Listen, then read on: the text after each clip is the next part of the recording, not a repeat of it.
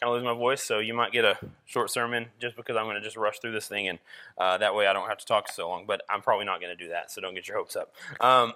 Last week, Dan gave an introductory sermon kind of outlining who we are, why we exist as a church, and so this week we're going to continue that as we go through who we are, and we're going to be it's not everybody's aware of this. In our documents of our church, we have a handbook with our bylaws, our statement of faith. I'm sure that you're aware of that part, but not everybody's aware of the acronym of WIFE.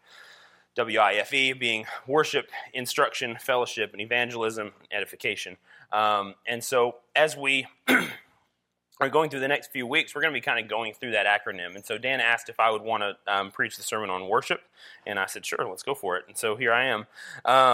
But worship, I want us to understand, is far more than just the singing of songs on a Sunday morning on a Lord's Day worship service. It's more than just, there's a lot of churches who have on their staff a worship pastor, which is, to them, in their language, that means the singing guy, essentially. But that's not what worship is. I mean, certainly worship includes singing, but it's far more than that. And so to use the term worship pastor is really a misnomer. It doesn't make a lot of sense to say that someone is the, really our pastors, our elders, should be worship pastors altogether. I mean, we are leading the congregation into worship. We're modeling worship. We are being, we're the people who are showing what it means to worship and leading the congregation into those things. That's what that's supposed to be.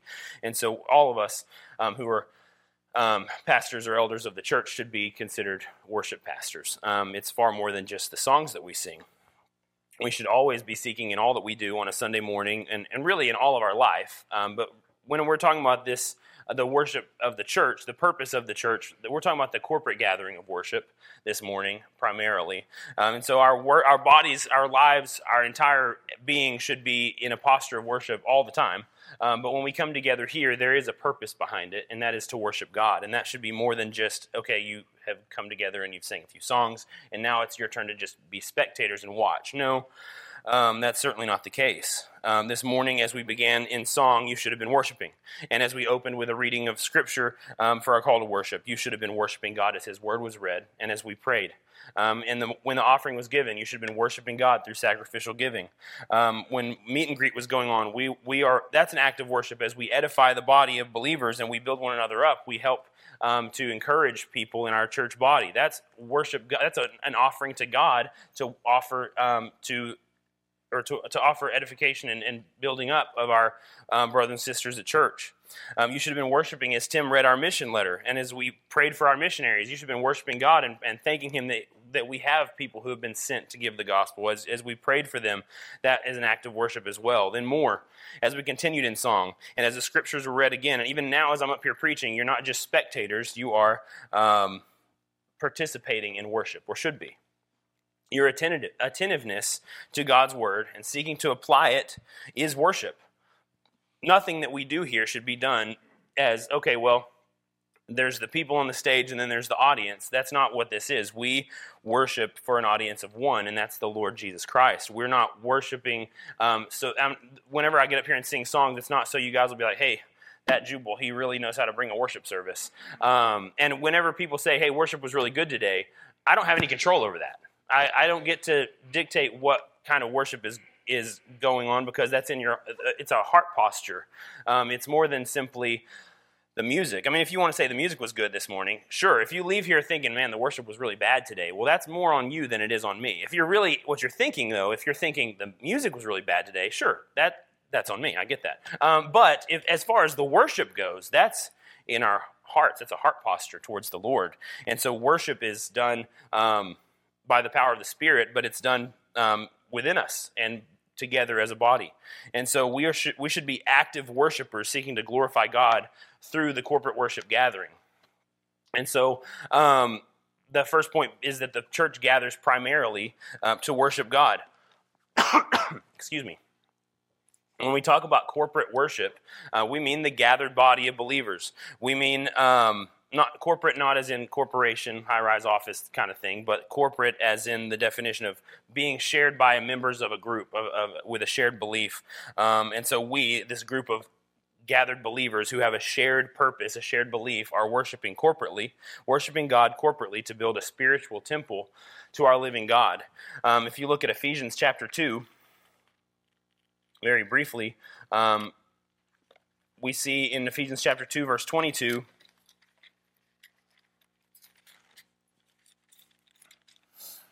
in him you also are being built together into a dwelling place for God by the Spirit. So we're not a social gathering coming together to enjoy time together, though we do enjoy the social aspects of coming together on Sunday mornings. I enjoy seeing my brothers and sisters in Christ on Sunday morning, but that's not why I'm here, or it shouldn't be. We aren't gathering for any purpose other than to worship God. And so when we are serving as the dwelling place for God by the Spirit, what that means is that when we come together corporately, there's something specific and special that happens. And I don't have time to go completely into that. I did that in a whole sermon a few months ago. If you want to go back, it was the 31st of July. No, it's not a plug. That's just if you want more information on Ephesians chapter 2. You can go there and listen. And if you heard it the first time, cool, get a refresher. If you didn't, then you can understand more fully what it means that when we come together, we're building a spiritual house for the Lord. We're building a temple for the Lord. In the Old Covenant, in the Old Testament, they met in the temple, well, originally in the tabernacle, and in that Holy of Holies, that was where God's dwelling place was. So while he's definitely omnipresent, he had a specific dwelling place where God met with his people. In the temple, he had the Holy of Holies, where that was his dwelling place. And today, though he is certainly still omnipresent, he does meet with us in a special way when we come together on Sunday morning to worship. There's something special that happens, specific that happens, when we come together for the purpose of praising God's name on Sunday mornings. We should be enjoying that presence of God in a special way, not just because we're here and we get to be around the people that we love, but we get to be around the people that we love, worshiping the God who saved us, the God that we love. And so we gather primarily to worship God. We're here. That's the purpose of this meeting. We're not here for any other reason, really, though there are other secondary things that we do and enjoy. The purpose is worship. The purpose is to glorify God's name.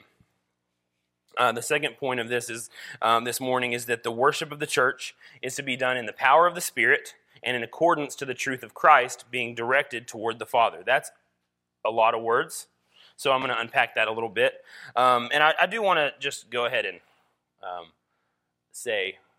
give credit where it's due. The bylaws have these points. I'm basically going through as this who we are, trying to give this an exposition of these verses that are given in our bylaws that talk about the worship. This is actually the word for word the point that's in the bylaws. If you were to read it, you'd be like, wow, Jubal, rip off. But I ripped it off for a purpose so that we could understand why, as a church, we exist and what the documents of our church say the reason is for us to exist. And so I'm going to go through this.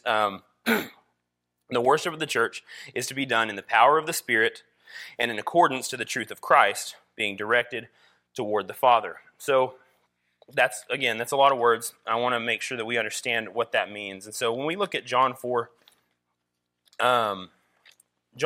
Jesus is speaking to the Samaritan woman, and she's objecting. We worship here.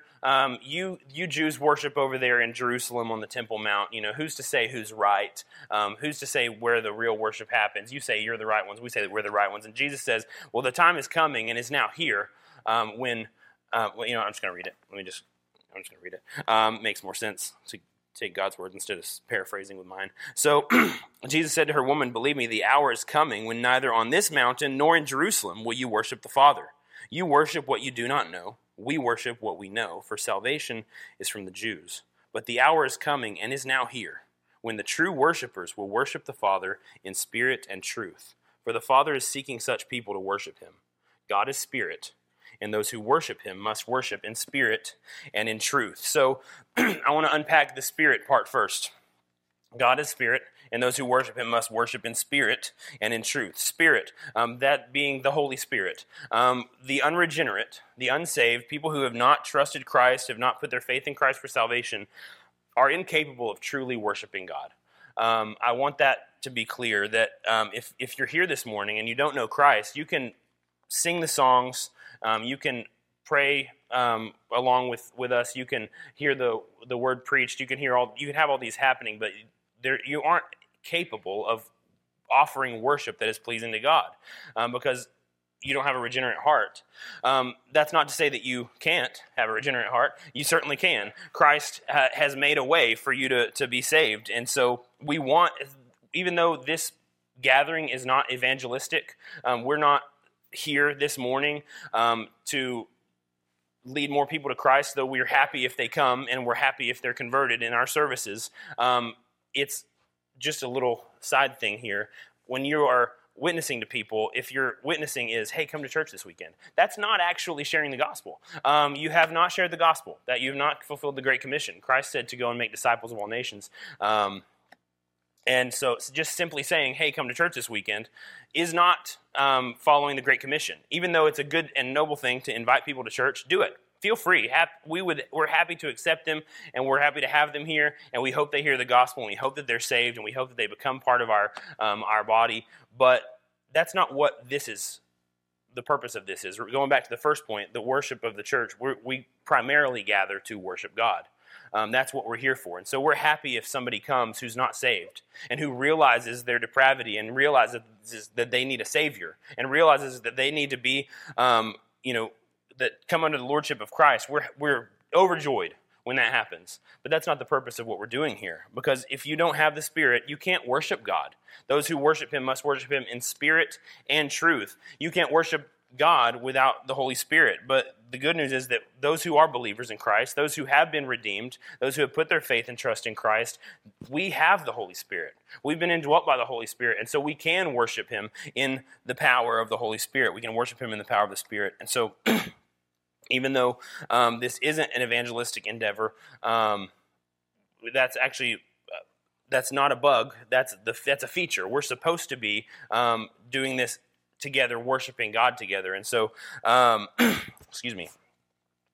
The other part of this, we are to worship, or the worship of the church is to be done in the power of the Spirit and in accordance to the truth of Christ, being directed towards the Father. The truth being God's Word.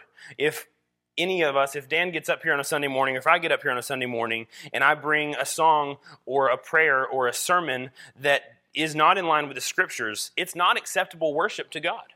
He's not pleased with that worship. He's not pleased with that sacrifice. It's not good. God expects to be worshiped in a certain way. He's told us how to worship Him. He's told us to worship Him in spirit and in truth. And so we have the truth. We have the Bible. And so we can say boldly, if I'm reading something in the Bible and I disagree, the problem's with me. The problem's not with the Scriptures. And so I have to conform myself to God's Word, not the other way around. And so when we worship, if we're going to worship in truth, the truth of Christ being directed towards the Father, that's speaking the truth of the Scriptures. That's coming together, and as we sing songs, that means I'm not going to pick songs that are put out by heretics. And there's a lot of them. There's a lot of heretical groups out there putting out worship songs for the church that are just blatantly false. And even if they look good on the outside, they're fruit from a bad tree. We're not going to worship with those things because I don't believe that that's acceptable. I think that we need to make sure that we're guarding against error, that we're standing firm on the truth. We're not going to, if I'm praying something and I pray something that's not in line with the Scriptures, God's not pleased with that. He's not pleased with that. He's not going to accept that sacrifice. It's not acceptable before Him. If Dan preaches a sermon, or if anybody comes up here and preaches a sermon, and we say we're preaching the Bible, but we turn around and say something that's completely false and is not grounded on the Scriptures, it's not acceptable worship. The worship of the church is to be done in the power of the Spirit and in accordance with the truth of Christ. And all of that is directed towards the Father. We're seeking to glorify God in all of that. And so even the songs we choose, I choose songs that I believe are going to be glorifying to the Lord, that are not going to be unbiblical, but that are going to be founded on the truth of the Scriptures. But if I'm doing it because I think that people will really like that one. That's the wrong motive too. Even though I hope that you do like the songs that we sing. I hope that you enjoy singing the songs that I bring. That's not the purpose. all of this is to be directed toward the Father. All of this is meant to be for the approval of God. We're not seeking the approval of men. We're seeking the approval of our Lord. And the last thing this morning, the last point, it's going to be probably the longest point as we go through this, is that worship always requires a sacrifice. And that's where we're going to kind of park in Hebrews chapter 13 for a little bit. In Hebrews chapter 13, the author of Hebrews, who we don't know, we had a fun conversation, Dan and I, about who we think the author of Hebrews might be, but that would take a long. There's a lot of debate that could go on about the author of Hebrews. My favorite theory, and you can ask me about it later. My favorite theory is that it's a sermon of Paul penned by Luke, because if you look in the original languages, it's not written like Paul. It's written more like Luke, but the content is a lot more like Paul. It's kind of a weird one, but we know it is inspired. We know that it's truth, and we're gonna trust that as we read this, that it's good and right. Excuse me. And so we're gonna read Hebrews chapter 13 again, verses 12 through 16. Where it says, "So Jesus also suffered outside the gate in order to sanctify the people through his own blood. Therefore let us go to him outside the camp and bear the reproach he endured. For here we have no lasting city, but we seek the city that is to come. Through him let us continually offer up a sacrifice of praise to God, that is, the fruit of lips that acknowledge his name. Do not neglect to do good and to share what you have, for such sacrifices are pleasing to God." And so, again, we have if you've seen, as we've gone through this, a lot of this has been talking about sacrifices and things being directed towards the Lord. This especially culminates in verses 15 and 16, that we have the sacrifice of praise, that these are sacrifices that are meant to be pleasing to God. So that's what we should be aiming for. But our worship requires a sacrifice. And so when we start off here, and we could have gone back a couple more verses, but basically what the author of Hebrews is calling back to is the old covenant sacrificial laws. As Christ was sacrificed outside the camp, so should we be willing to share in his reproach outside the camp. Being outside the camp is not a good thing. You don't want to be on the outside. In the old covenant especially, one of the major punishments was to be put outside the camp, to be put away as if you were no longer part of Israel. And even today, when we have church discipline, we seek restoration. The purpose of church discipline is to seek restoration, for the person to repent and to be forgiven and to be restored to fellowship. But the bad part is that sometimes people don't repent. People don't seek forgiveness, and they don't repent of their sin, and they have to be basically put outside, put away from the body, where they're treated as unbelievers. And so at that point, we try to evangelize them instead of treating them as if they're one of our own, part of the flock. And so, but that's not a good thing. You don't want to be outside the camp. You don't want to be away from the gathered people. But part of, in the Old Covenant, there was a curse associated with being put outside the camp, and that's where Christ was sacrificed. That's where Christ was killed. Jesus suffered outside the gate in order to sanctify the people through his own blood. And so his being put away, his being put outside, was actually for our good, remember, because he died sinlessly. He lived perfectly. He didn't deserve to die. We did, and he took our place. But then that's why in verse 13 we have this command to identify with him. Therefore, because he suffered outside the gate to sanctify his people, therefore, let us go to him outside the camp and bear the reproach that he endured. We should count it joy to bear his reproach. We should count it joy to take part in his sufferings.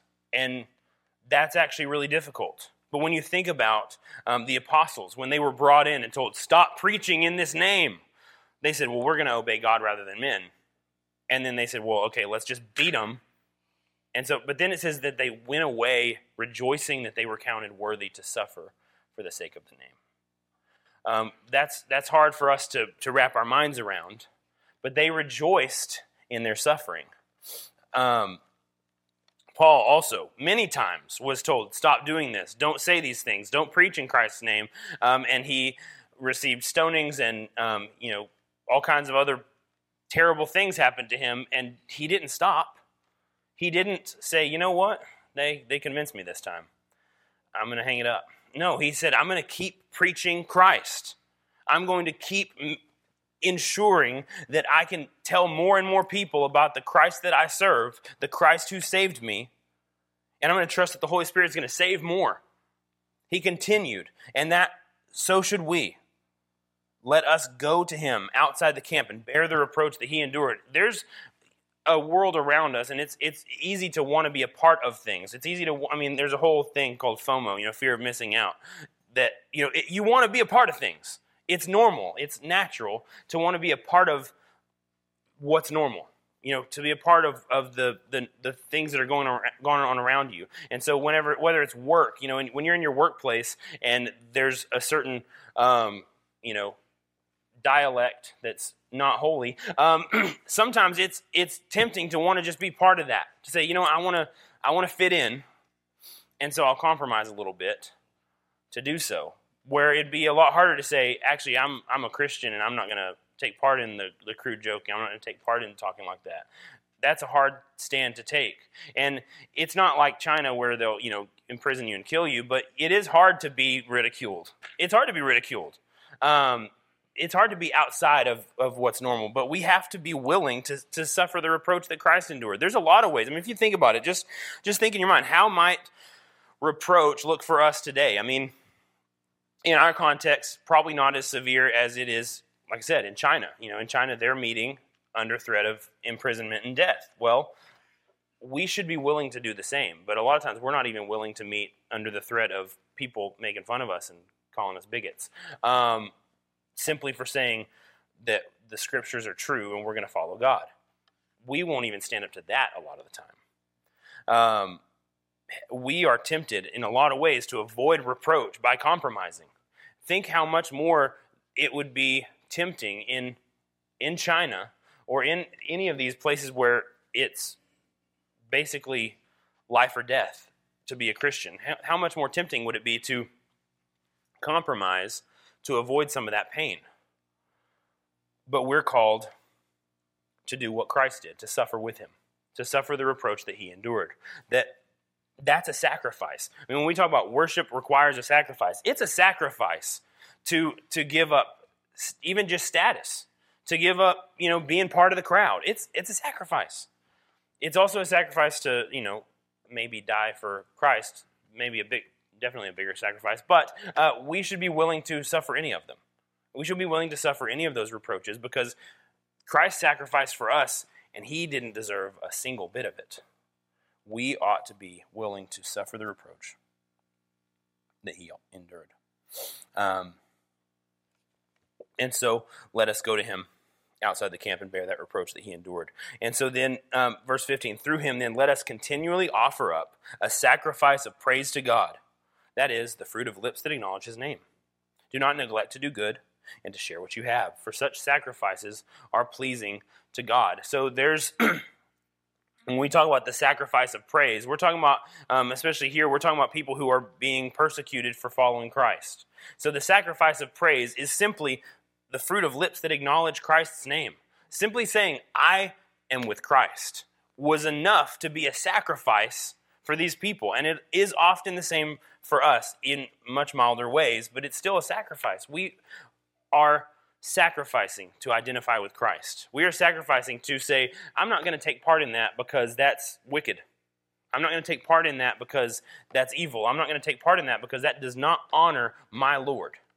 That's a sacrifice, and it's a difficult one. And there's a lot of small sacrifices that are often made in our worship, but that is one specific where we bring the sacrifice of praise to God.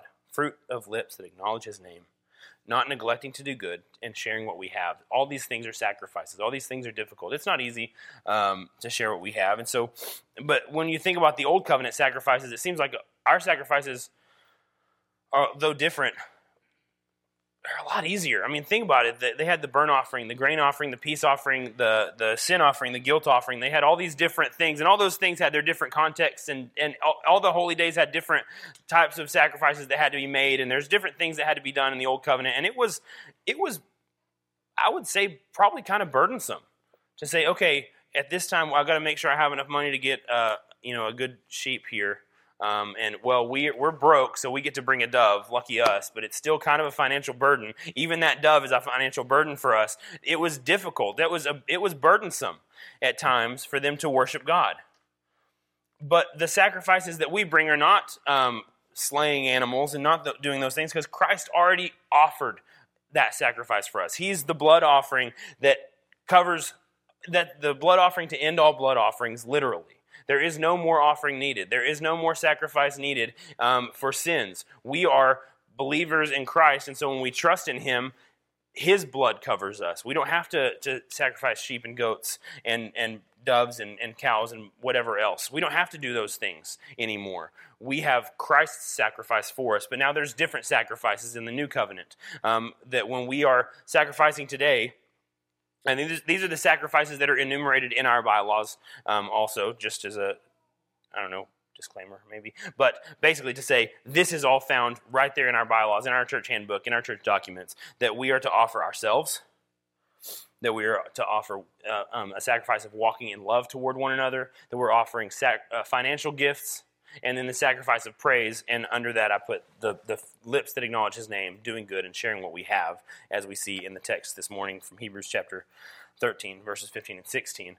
The sacrifice of praise, lips that acknowledge His name, do not neglect to do good and to share what you have, for such sacrifices are pleasing to God. Remember, all of this is sacrificial giving of ourselves and of our and of what we have to the Lord. And so I want to just briefly touch on each one of these things and to think through. I just want us to give thought to all of these things. So when we talk about sacrificing ourselves, if you want to go to Romans 12 with me really quickly, I'm going to read it.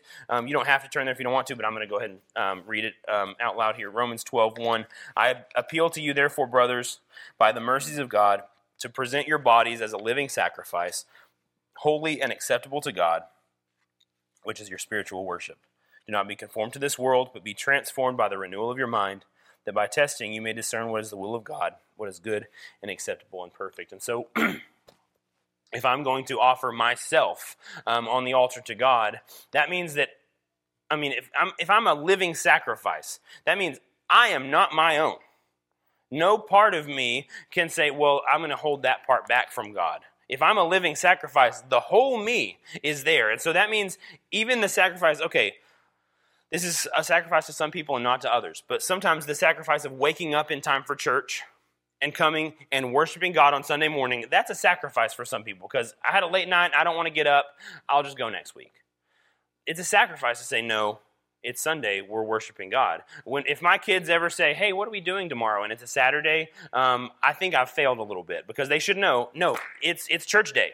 They're out of town right now, so that's kind of falls flat a little bit, doesn't it? But basically, in the majority of Sundays, there's 52 Sundays a year, they're going to be in church for the majority of them, and they're going to know that. They're going to be surprised to find, oh, we're not going to be in church tomorrow? Huh, weird.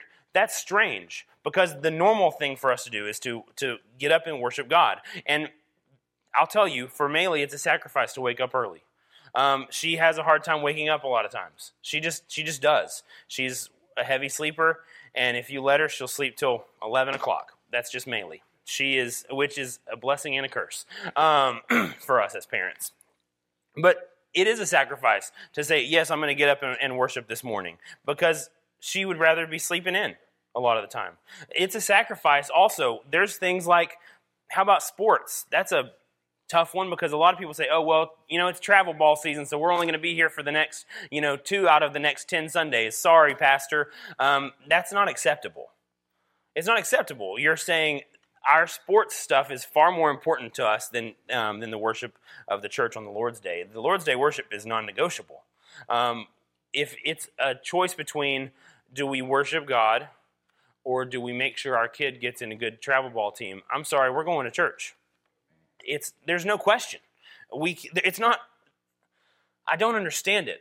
And we say, why are our kids leaving the faith when they grow up? Oh, maybe it's because you told them that it was better to go be a baseball player than it was to worship God. That's a sacrifice, though, especially for somebody young who maybe doesn't understand it fully. But you know what? If Maylee, who is a believer, she's saved, she's baptized, she's trusted Christ as her Savior, if she gets to the point and she wants to play soccer and it's like, hey, we have Sunday games every week, the answer is going to be no. And she's going to have to understand the sacrifice. We're going to have to help her and walk her through that, understanding this is a sacrifice that you're making because the worship of the Lord is far more important than any other thing. Whatever it might be. I'm a concert pianist and I'm going to be out of town for the next 10 weeks or whatever. I don't know. I don't think that's really a thing anymore that much. But, if it were, you're not going to, I'm sorry, but we're going to church. The answer is church. We're going to be here. And those are sacrifices, though. But they have to be at the front of our mind. We have to understand that I might want to do by being part of this activity or that activity because I know it's far more important for me to be worshiping God with His people. It's far more important, but it's a sacrifice. And we can't say, well, God gets most of the Sundays, so it's fine. No, we want to give Him everything because we're living sacrifices. And that means myself is dead and it's all the Lord's. It's denial of self. The next thing being walking in love toward one another. And you might hear me say that and say, that's not that hard. Okay, that one, even as I read the list that was in our bylaws here, I'm like, okay, walking in love toward one another, that's not that difficult. But what about when you have a little argument on Facebook and you have to see them the next day at church? I've had that. And it's, you know what? Let's go to Ephesians. Let's go to Ephesians chapter 4. That says Ephesians 5:2. We're going to look at Ephesians 4:32 through 5:2, where we have, because remember the chapter divisions were added later. I think these go together. I think this is all part of the same thought to say, be kind to one another, tender-hearted, forgiving one another as God in Christ forgave you. Therefore be imitators of God as beloved children, and walk in love as Christ loved us and gave Himself up for us, a fragrant offering and a sacrifice to God. And so sometimes you have a disagreement, and it doesn't have to be Facebook. That's just what came to my mind because it's just so common. You have a little disagreement on Facebook, and then you have to go the next day, and it's not just pretending to be nice and getting through the day. If you're just like, okay, hey, brother, good to see you. Hope the family's well. I don't want to talk to that guy today. Had a rough day yesterday. That's not good enough. We are to forgive one another, and if there's been sin on our part, we are to confess it to the person that we sinned against. That's a sacrifice. It's difficult. It's hard. If any of you who are married in here know that it's hard to confess sin to someone. But if you're married, you should be confessing sin to someone pretty regularly because we sin against our spouses a lot, whether it's just with a harsh word or, whatever else. Bad attitudes happen all the time, and then you end up, there's a lot of confession in marriage, or there should be, if you're doing it right. There's a lot of confession in marriage. We should be keeping short accounts with the people who are closest to us, and that includes marriage for sure. That's our closest neighbor. Loving our neighbor as ourselves means that my wife, my closest neighbor, is going to get, confessions a lot, and I'm going to be seeking forgiveness a lot, and she's going to be doing the same. We have to be doing that if we're Christians, and that's also here. We have close relationships with our brothers and sisters in Christ who are here with us weekly, week in and week out, and there's going to be a lot of confession of sin if we're doing it right. We should be keeping short accounts of sin. We shouldn't have a long list that if I get in a fight with somebody tomorrow, that they can be like, well, this is just like when you did this and this and this and this and this. They shouldn't have that long account because there should have been forgiveness all the way back there at the beginning. We should be keeping short accounts of our sin with the people who are close to us, and that's especially true of the body of believers here. Part of our church covenant is to walk in unity, the unity of the Spirit and the bond of peace. That means that whenever I have a disagreement with somebody, I hash it out. We talk it out. We confess the sin that we've had. We seek forgiveness, and we make sure that there's a reconciliation, there's fellowship with our brothers and sisters. We have to be doing that, and that's a sacrifice. It's hard.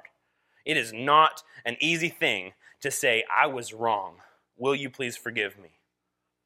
Especially if it got heated. And then you're like, I really don't want to tell them now because then I got to admit that I was wrong that whole time. Even if I wasn't wrong in what I said, I was definitely wrong in how I said it. I was definitely wrong in what I said in what I said to them and towards them. I got to confess that's tough. It's not an easy thing. It's a sacrifice, but it's required. We can't worship God if we're out of fellowship with each other. Matthew 18, we're told, Jesus says, if you're going to lay your offering down on the altar and you remember that you have something between you and your brother, go and resolve it first, or your sacrifice isn't accepted. So we can't worship if we have all these things between us, barriers of sin that we haven't confessed. And so walking in love toward one another takes sacrifice. It's a difficult thing. It's something that we have to do on the regular if we're going to be in fellowship with one another and in a reconciled relationship with God and able to offer pleasing worship to Him. I can't worship God in a way that He will accept if I have sin between me and my brother. I can't do it. The next thing, financial gifts. And this one, pastors always kind of squirm a little bit when it comes time to talk about money because people have this idea and they're like, that's all they want. They just want money. They just want a paycheck. Because you got guys like Kenneth Copeland and Joel Osteen who are sitting there on stacks and hiding money in the bathroom walls and whatever else. You got some weird stuff going on down there. And so it is...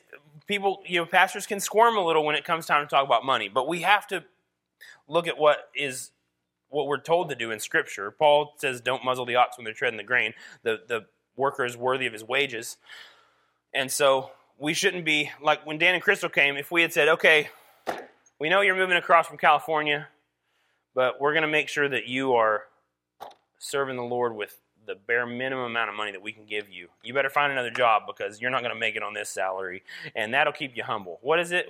God will keep him humble and we'll keep him poor. But that's what, there's churches that really have that mindset. We shouldn't. We should be giving financial gifts to the Lord, to the church, to the good of the church. I mean, we have missionaries that we support that can't do their work if we're not giving. We have a pastor who moved from California, so if we said, you know what, we're just going to stop giving and hope for the best, I'm sorry, no, we got to support the people who are serving the Lord here, and I get a paycheck too, so I mean, that too. But, if that has to go away, I understand. But, I mean, still, what I mean is we have to be willing to give because this work is not easy.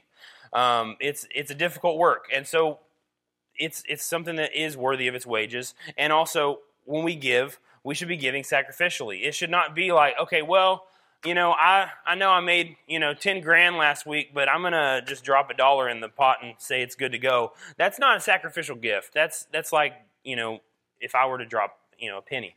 I don't make 10,000 a week. So, but that'd be like, if I put a penny in, that's not a sacrifice. Sometimes, for some people it is. But to give sacrificially means that we're giving, and sometimes it's a little uncomfortable. There's been times that we get to the end of the month, and there's too much, what is it Dave Ramsey says, there's too much month at the end of your money. And you're like, okay, well, we're just going to have to trust the Lord because we have to give. It's not an option. Again, it's just like, it's not like, hey, are we going to go to church tomorrow? No, we're going to church tomorrow. Are we going to give to the good of the church and to the work of the Lord through our church? Absolutely, we're going to give. It's not a question. We're giving. And so, if you look at Philippians chapter 4, verse 18, that's the verse that we have in our bylaws that talks about this. And it says, "I have received full payment and more.